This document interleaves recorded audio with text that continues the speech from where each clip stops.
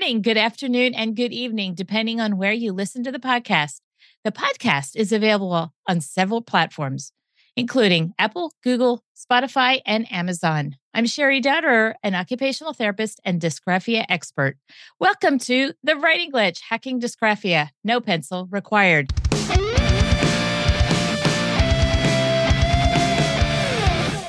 In this episode, Jennifer Choi and I are talking about parent advocacy. Jen is a parent advocate out of New York City. Her business, Special Support Services, offers affordable advocacy systems, navigation, and peer support for New York City families of students with disabilities. Hello, Jen. Welcome to the episode. I must ask you, how are you, really?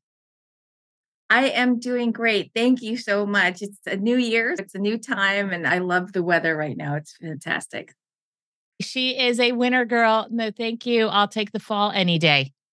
Why do I ask really at the end of that question? Do you have any idea? I actually answered that question honestly a lot. And today I'm actually feeling really good. But sometimes when people say, "How are you?" I actually tell them the truth. I'm like, I'm doing terrible today. I don't know if that's how you ask, but I'm glad you asked that. I think it's great. Thank you. That's exactly why, because it gives you that moment to pause and really think about how it is that you're really doing. I'm doing absolutely fabulous. It has been an amazing start to 2023. Thank you. Are we ready to share what makes a difference with the Writing Glitch community? Absolutely. Thanks for having me here. Hey, you're welcome. Before we do, we need to introduce our sponsor.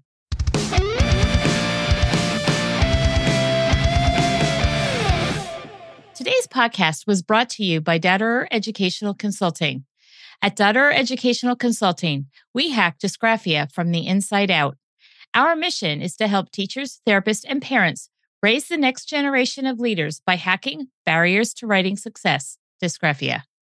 We offer 2 5-day challenges to help you build the skills you need to manage dysgraphia and how writing struggles interfere with math.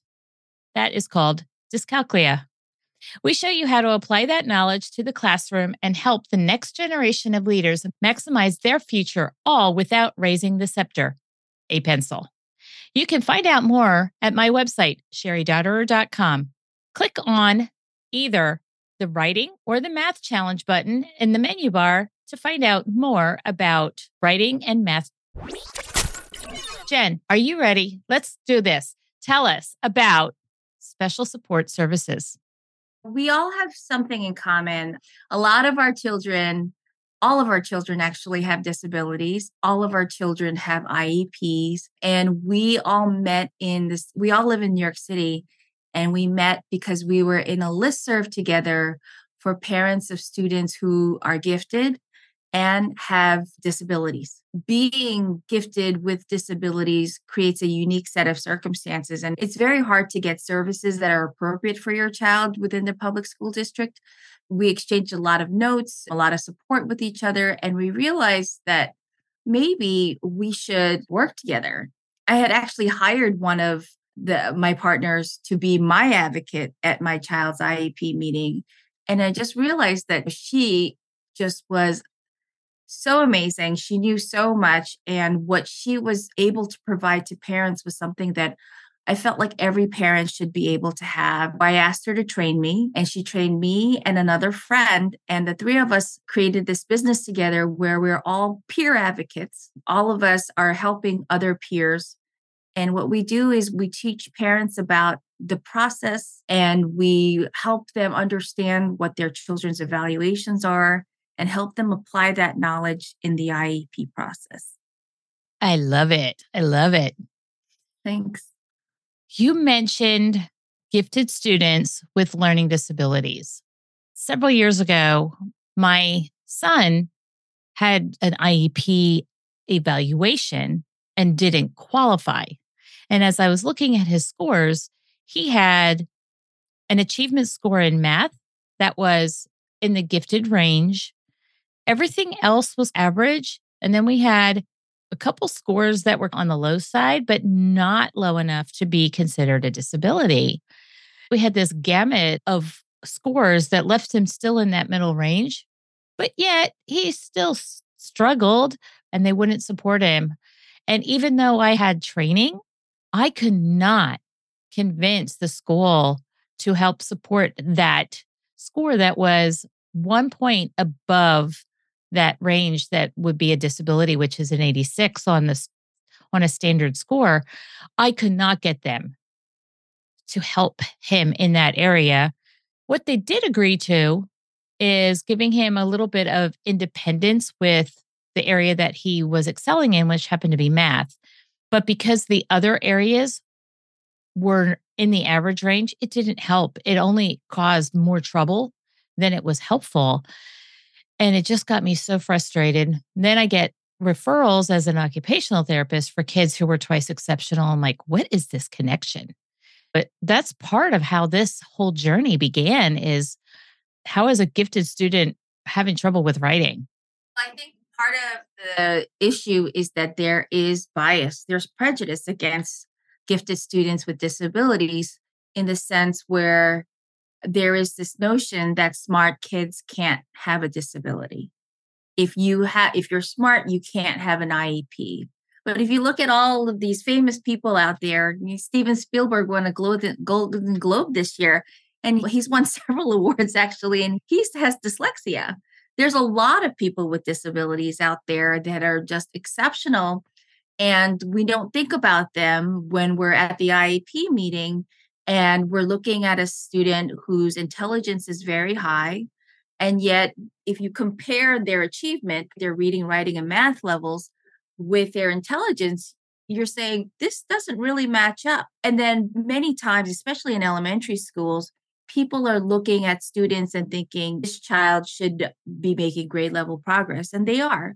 A lot of gifted students do make grade level progress without exerting much effort. However, when they come to a problem where they have to exert effort, they have to use strategies, they don't know how to use those strategies because it's part of their disabilities, not adopting certain strategies.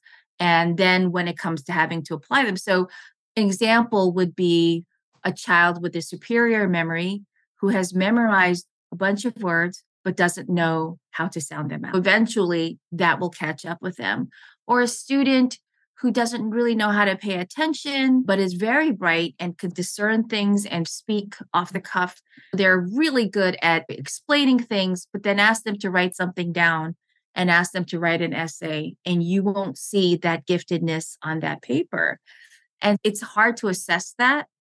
And people forget that the purpose of the IEP is to support the student's need for further education, future employment, and independent living. It is not about being on grade level. There's plenty of students with an IEP that are not on grade level, and they never will be. And that doesn't mean they're not getting appropriate special education either. My measurement for these students is about making appropriate progress based on their unique strengths. If they're highly gifted and they have a disability, then you should be expecting them to perform better than grade level sometimes. But this is a shock to many people in the public school system because how dare we even think these things? But the truth is, we need to, if we don't recognize children for who they are and what their needs are, for gifted children who aren't making appropriate progress, I think the things that we're going to see are depression, anxiety, drug abuse, truancy, suicide, all that kind of stuff. And it needs to be dealt with so that they can make appropriate progress and be healthy. Oh, everything that you said. Yes. One of the things that I talk about with Jonna Lee, my co-author for the Math Disconnected book, is that kids just know stuff when they're in those younger grades. And if you look at the definition of a specific learning disability, there is a point at which the student's capacity hits a max out level. And when we're hitting that max out level in that areas that they used to just know, and now they have to apply this idea of how to problem solve work, they don't know how to do it because they've not developed the coping skills of not being able to adjust and work through it and problem solve it in that way. Because let's face it, that average is where the public school understands. You need a special teacher to help push that kid if they are gifted. My daughter was very fortunate. She went to a school here in Pennsylvania that was specifically designed for gifted students. And she said to me after her first semester of college, Mom, I was the only one who had an idea how to study. They're all brilliant, but I was the only one who has ever taught how to study. And I want to say thank you for sending me to that gifted school. Yes, it's wonderful when a truly gifted program is going to recognize that not all gifted students are high performing, and they have to create a program in which the students are able to make appropriate progress based on their strengths. And so the standards have to be high because that's the student's capability. At the same time, if they're being recognized for their unique needs and disabilities, then they're going to get the support that they need, the specially designed instruction that they need. And Absolutely. that's one of the reasons why I see a lot of students in gifted programs, especially here in New York City, and they're given paraprofessionals instead of special education instructional service. And that's a real shame because most likely the paraprofessionals aren't being provided with the support, the instructional guidance in order to help that student achieve more independent skills based on their unique needs and strengths. And Wait a so minute. I'm pondering this in my head. You're saying that many of the gifted students in New York City are having a paraprofessional to help support their learning disability part because there's no program out there available to help bridge that gap between their disability and their brilliance. it's not like it's not available. I'm not even sure exactly what is behind the decision making, but there is a gifted and talented, that's what it's called right now, gifted and talented program in New York City where the students are chosen to be in that program because of whatever they've exhibited in their earlier years. The students will be in these programs and they will be provided with accelerated work curriculum.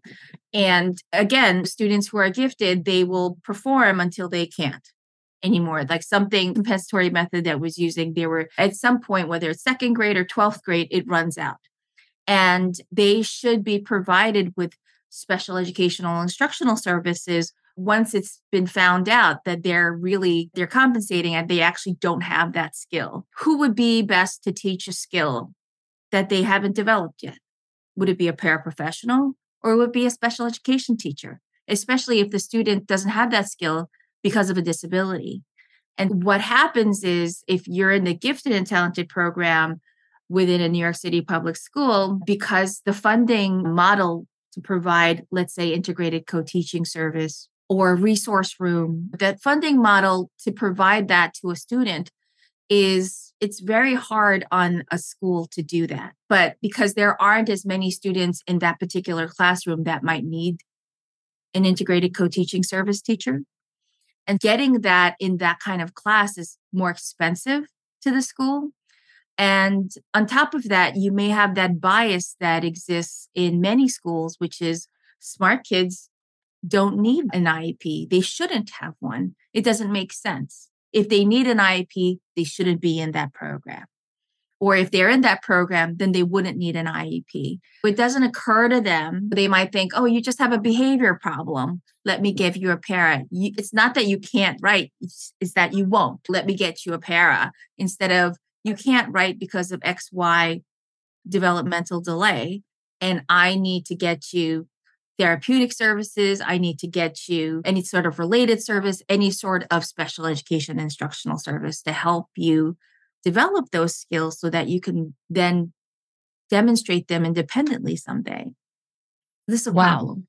Yeah, absolutely. There is a definite disconnect with what the general education world understands about these gifted students.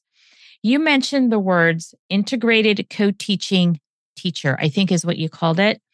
Is that the same, or have you ever heard of an instructional coach? That maybe what we need, and this is just like a throwing it out there question, is an instructional coach to coach these paraprofessionals about gifted students so that we can help these paras fill in the gaps. And maybe it's not necessarily that we need to have a whole slew of integrated co-teachers, but we need highly educated paras, and and maybe an instructional coach might be a way of bridging the cost gap. But we're also going to need to pay that kind of a para higher than the average para. Does that make sense? And in various states, things would differ in terms of the situation, in terms of what kind of services are provided, what's the lingo for these services. We definitely have instructional coaches in New York City, let's say, but the most important thing is that whatever the service is, it has to be on the IEP. Instructional coaches are floating around the school, but that's not necessarily something that's going to be on a student's IEP, because when there is a disability, it's documented, it's noted that it's causing an adverse reaction or adverse implication on the student's performance, then we're looking at what are the goals? What do we want to see ourselves doing in a year for this child? Where do we want to see him? And let's make up a service plan for this student so that he gets to meet those goals. And then by the end of the year, if we haven't met those goals, then we have to rethink what is going to be the recipe for this child. Whatever it is that you're going to provide the child, it may be in certain states there is a term or there is some sort of training method for a very highly trained paraprofessional. Whatever it is, what's most important is that it's documented, it's mandated, and it's tracked. And if that doesn't happen, then there's less hope for that student. I'm just thinking the model that I am teaching is how to be an instructional coach for functional activity. But that's where I'm trying to help bridge that gap between what an academic instructional coach is and what a functional instructional coach is. And that's where I was going with that, is having I think that makes a lot of sense. What you're looking for is in the IEP, there's going to be an area where there's a listing of accommodations. And the accommodations are good ideas, but they have to be more than just good ideas. An accommodation in an IEP is something that has to be provided to the student.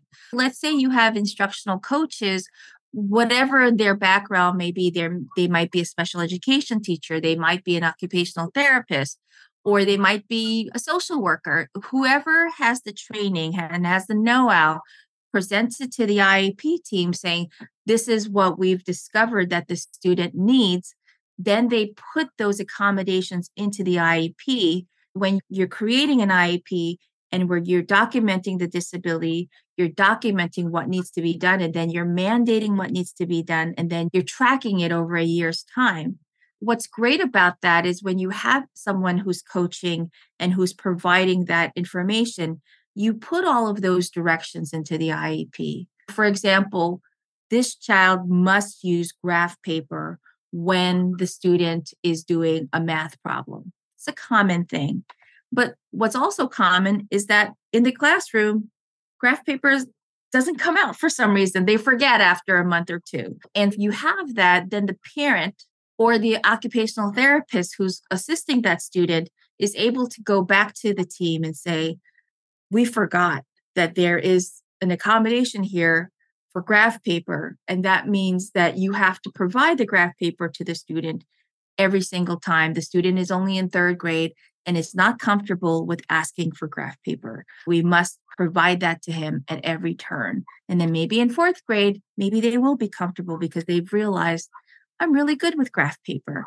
Or there might be an additional accommodation saying, I will write out the first problem on graph paper for the student, and then the student will then take off after that, because that's what we've noticed about the student. So that whole IEP scenario is we just need to make sure that we know what the student needs, that it's marked clearly, so that even if the student was picked up from one school, had to move to another town in the same state, the school's IEP team knows exactly what to do because all the directions are written there in the IEP so that he can continue making progress without interruption. I like that you picked on graph paper because I want to talk about graph paper for just a moment. Sure, of So course. why can't that accommodation help the entire classroom is my question. And that's part of some of the things that John Lee and I talk about all the time is what's good for one student is going to help that one that is falling through the cracks. One of the things that they did for my son when he was in first, second, third-ish grade, maybe even all three, is they actually were giving them graph paper as the whole class got it, not just that one student. The whole class got it and were taught how to use graph paper to create place value before and after the decimal and what it looked like with multiplication, et cetera, et cetera. And by the time then they moved on to middle school, yes, it was taken away. But while they were learning it, everyone in the classroom got the accommodation and it camouflaged that one student that needed it.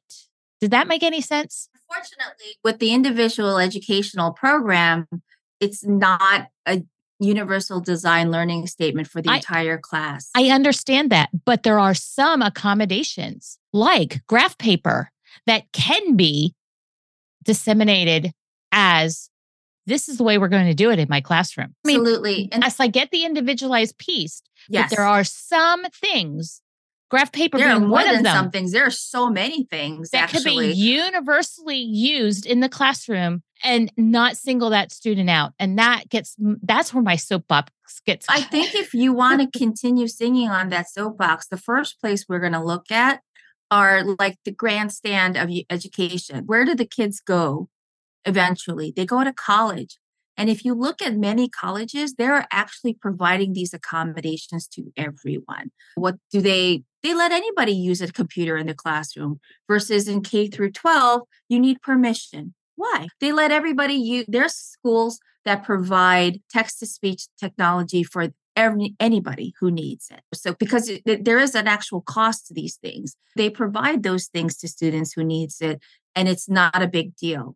Grammarly is not that expensive. Exactly.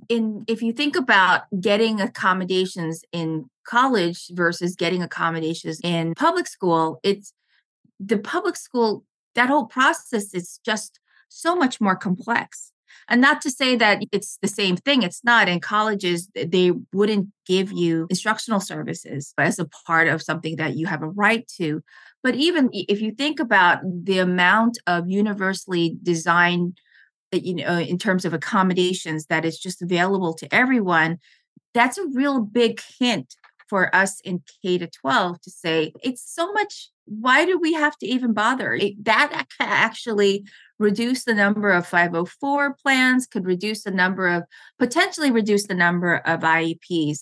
Because if we can see that there are some things that people need, for example, multisensory, multimodal, explicit reading and writing instruction, if we gave that to everyone, there would be a lot less IEPs in the world because a lot of the students that need that have an IEP and need to have an IEP to get that. But if we were able to provide that to everyone, I think we could actually even save money potentially. But that's the hard part. It's that parents have always had more success with advocating only for their child rather than advocating for the entire class. But having said that, there are times when parents of students with disabilities have teamed together with other parents of students with disabilities in the same school. And I have seen changes made because of that. But unfortunately, we don't see a lot of that as much as we'd like. And what would be even better, that next step is parents of students with disabilities teaming with parents of students without disabilities to say, this isn't just an accommodation, this is just best practice. Why wouldn't I want best practice for my child without a disability? And one of the things that people were so happy about during the pandemic was that there was Google Classroom for everyone. To students who couldn't write down what the homework assignment was on the bulletin board or the chalkboard, they didn't have to because it was on Google Classroom. And then what a massive relief that was for that student to not have to do that. And then now we're all back to school. And there are actually teachers who stopped using Google Classroom. And now the IEPs have to come back up and put that as an accommodation for the student. so they can continue to participate. You made me think of about something that happened to me back, oh gosh, maybe 2019 to 2020, like early 2020 in the school year, not after March. And maybe it even happened before that. But anyway, what happened was I was trying to do some dissemination on how to create whole classroom environments and create collaboration. I went to the PTO of my school district and asked them about talking to everyone about accommodations and writing struggles because I wanted to try and find those kids that were falling through the cracks. They came back to me and said, we don't have anybody that's on the PTO that has a special need. No. I was like, okay, you just said about how that bridging the gap. Yeah. I'm glad I'm not the only one who thinks that way. You're getting me on my soapbox. I'm sorry. No, it's great. It's great because we need passion and we need to, and I hope that lots of people are listening because we need everybody to step up and share and go ahead and be the voice for your community. Whenever my children start a new school, the first thing I do, if there isn't one already, and there often isn't, is I'll start a community for the parents in my school of students with disabilities. And it's not so that we can sit there and get together and complain about the school. It's really, the first thing is we exchange notes. We tell each other who's like the person who can cut hair that's okay with students with autism, or the dentist. Those are the kind of notes we exchange. But then we'll also exchange notes like, this teacher likes to do it this way, and we found that it works, so give it a chance. Or no, you should go back and say these things and it'll help your child get what they need. Those are the things that we'll exchange notes about. Maybe a principal might feel a little overwhelmed at first when a parent group is approaching them. But in the cases that I've seen, I feel like some principals will really welcome that because they might want to make a change, but they might have had and with somebody else in the school. If the parents are voicing, we've all discussed this amongst ourselves and we really would like X. And the principal might say, I like X too, but the assistant principal's never been on it, so I haven't bothered. But now if you came in and 5 parents, not even all of them, but even just like 10 or 5 parents from the school said, I really like this. I think that this is needed. We'd even help you pitch in and pay for it. A lot of principals would welcome that, I think. This is where the Writing Glitch community should excel. And the parents in the community need to partner with one another, follow one another in the community, and create events. Jen, I'm putting you in charge. Create events for the other parents that we can share information like that. Because the globe is a large place. And I know there's a lot of global effect that's going on, but there's also a lot of people that may live close to you that you don't even know. That is why I created the Writing Glitch community in addition to the podcast, because I really firmly believe that we need to get together in smaller groups and larger groups so that we can share and disseminate information. Thank you, Jen, for being a part of that. And I just gave you a job to do. Sorry, but it's only an extension of what you're already doing. Anyway.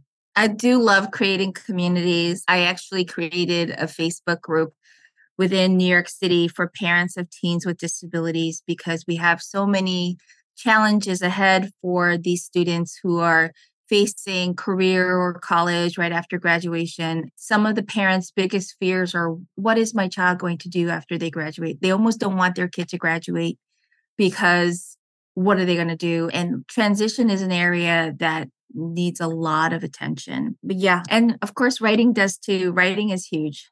Dysgraphia is a huge problem that I see in my clients all the time. Yeah, share the community. All right. Our podcast is released on the 2nd and 4th Tuesday of each month during the school year. Join the Writing Glitch community today, and that is at thewritingglitch.com. Remember, you were put here for such a time as this. Post-podcast production is managed by Sam C. Productions.